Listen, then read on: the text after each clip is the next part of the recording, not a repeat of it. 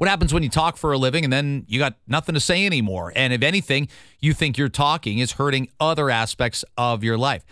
It hasn't happened to me yet, but it happened to a radio host named Drew Marshall, and he shares his story in this month's Toronto Life. You can read it at torontolife.com, and he shared it with us on Toronto Today as well. It's great to have you on, Drew. Thanks so much for the time, and your story's rather amazing, so thanks for sharing it with our audience.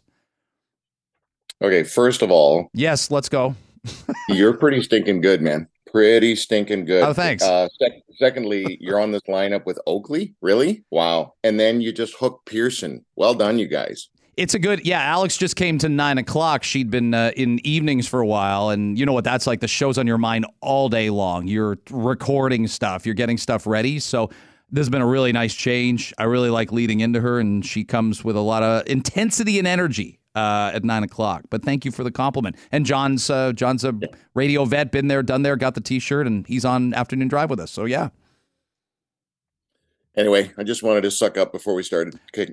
No problem whatsoever. But your story's rather amazing. Tell people why did you have enough of talking into the microphone? What were you finding out about yourself on air? What were you finding yourself off air doing that just led you to say after a decade and a half, I don't want to do it? And not that I can't. You got the chops, but I just won't do it anymore.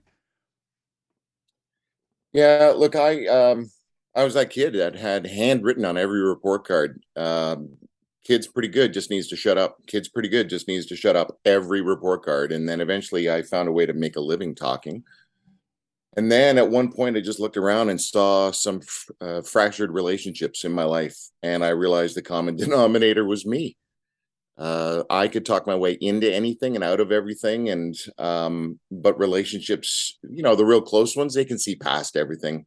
And so I was coming up to my 50th, and I knew it was time for me to shut up. So my daughter dropped me off at the airport on September 25th, a few years ago. And the last words I said were, I love you.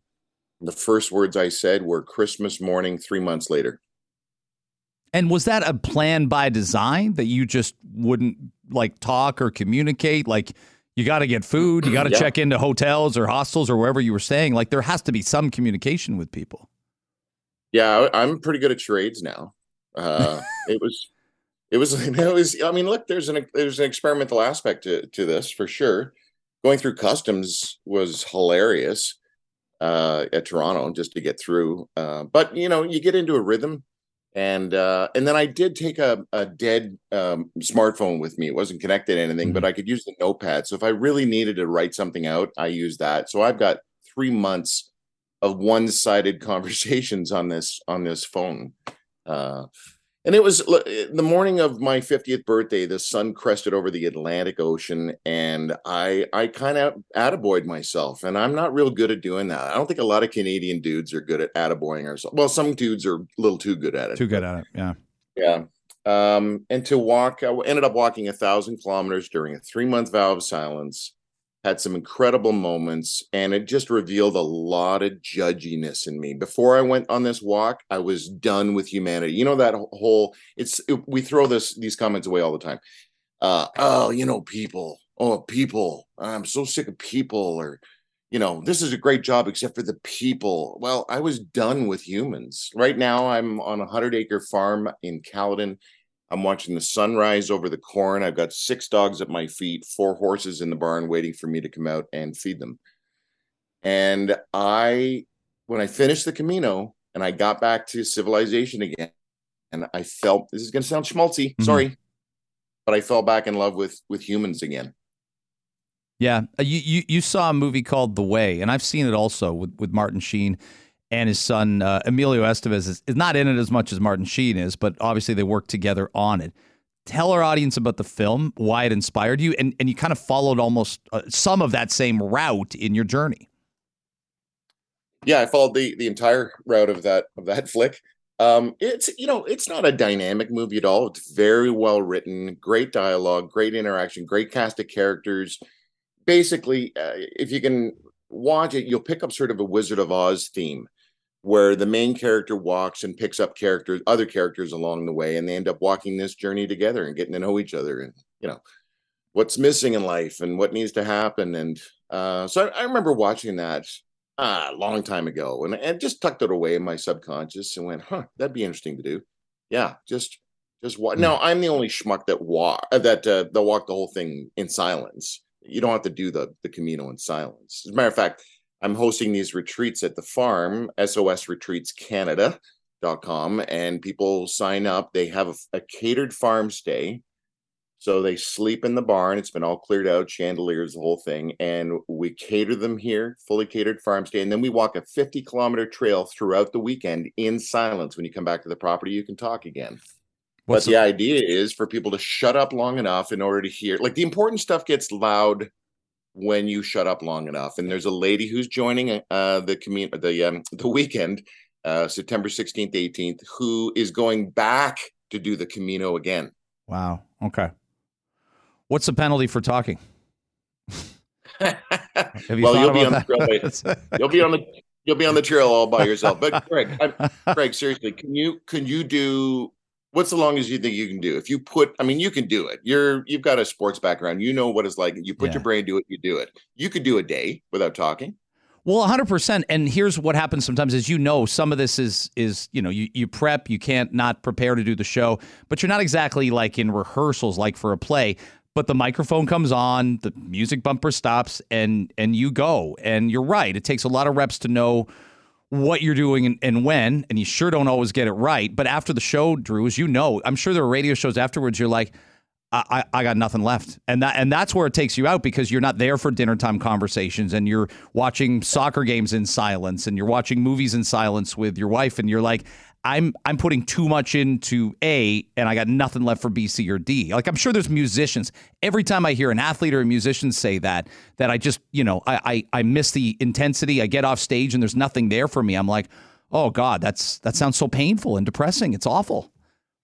Yeah, and that's what happened. That's how I ended up, losing my marriage, losing my faith, losing my house, losing relationship with my son. Dude, it was horrible. Because I came back after talk, and I didn't want to talk, and I unplugged, and my family got leftovers.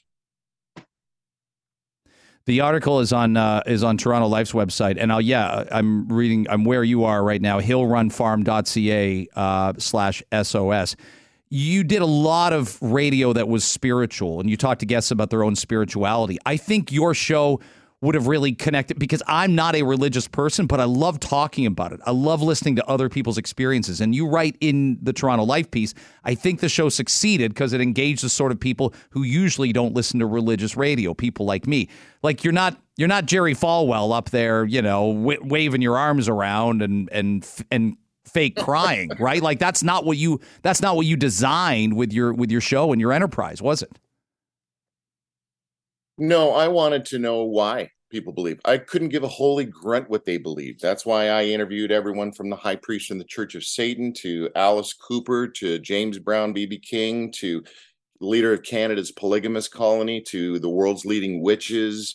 I don't care what you believe. I want to know why you believe. What gets you through the night? And that's why a lot of these celebs said yes. I'm buddies with Humble and Fred. Great guys. Yeah, yeah. They're having me on next week, and they're like, how do you get these guests? So Humble says to Fred, dude, we got to start talking about spiritual stuff, man. They'll come on. Yeah. Yes, they're asking about burping and shaving and sexual habits, and you're like, oh, I'm really shocked that those people don't want to reveal all those things. They'd rather talk about their their spirituality. Hey, I hope we get in more conversations. Go ahead, sir. Go ahead. No, I was just going to say one of the a great example of a guest that I had that kind of touched on all the topics was Larry King. So Larry grew up Jewish. He married a Mormon eventually. I was his seventh wife. Yeah. And eventually you're going to get, if you're Larry King, you're going to get through all the religions, Drew. I mean, let's be honest about this. Right. You'll find you're checking off boxes as you go through ceremony after ceremony, for sure. Exactly. Yeah, that's right. All he wanted to, he just wanted to experience different ceremonies. That was it. So he grew up Jewish. He's an agnostic now, married to a Mormon. I mean, that was like the perfect guest for the show. Or Sinead O'Connor comes on and talks about her battle with Catholicism and the way it raged through Ireland. And she talked about her mom abusing the living crap out of her. Yeah. I mean, this woman, anyway, religion has screwed up a lot of people. And I'm pretty sure that's not the way it's supposed to be. No, it's not. Hey, let's have more chats. I'm so glad I got introduced to you, and I hope you'll come on our show again. I wish we had 30 minutes to talk about this morning. You go to those horses and dogs, though. You sound like you got a great morning ahead, and thanks for sharing your story. Yeah, thank you. And again, the plug is sosretreatscanada.com. There's a couple of spots open for you to join a silent walk. Yeah, I got the website open. I've already emailed it to myself. So, Drew, I'm sure I'll see you in the near future. Thanks so much for the time again.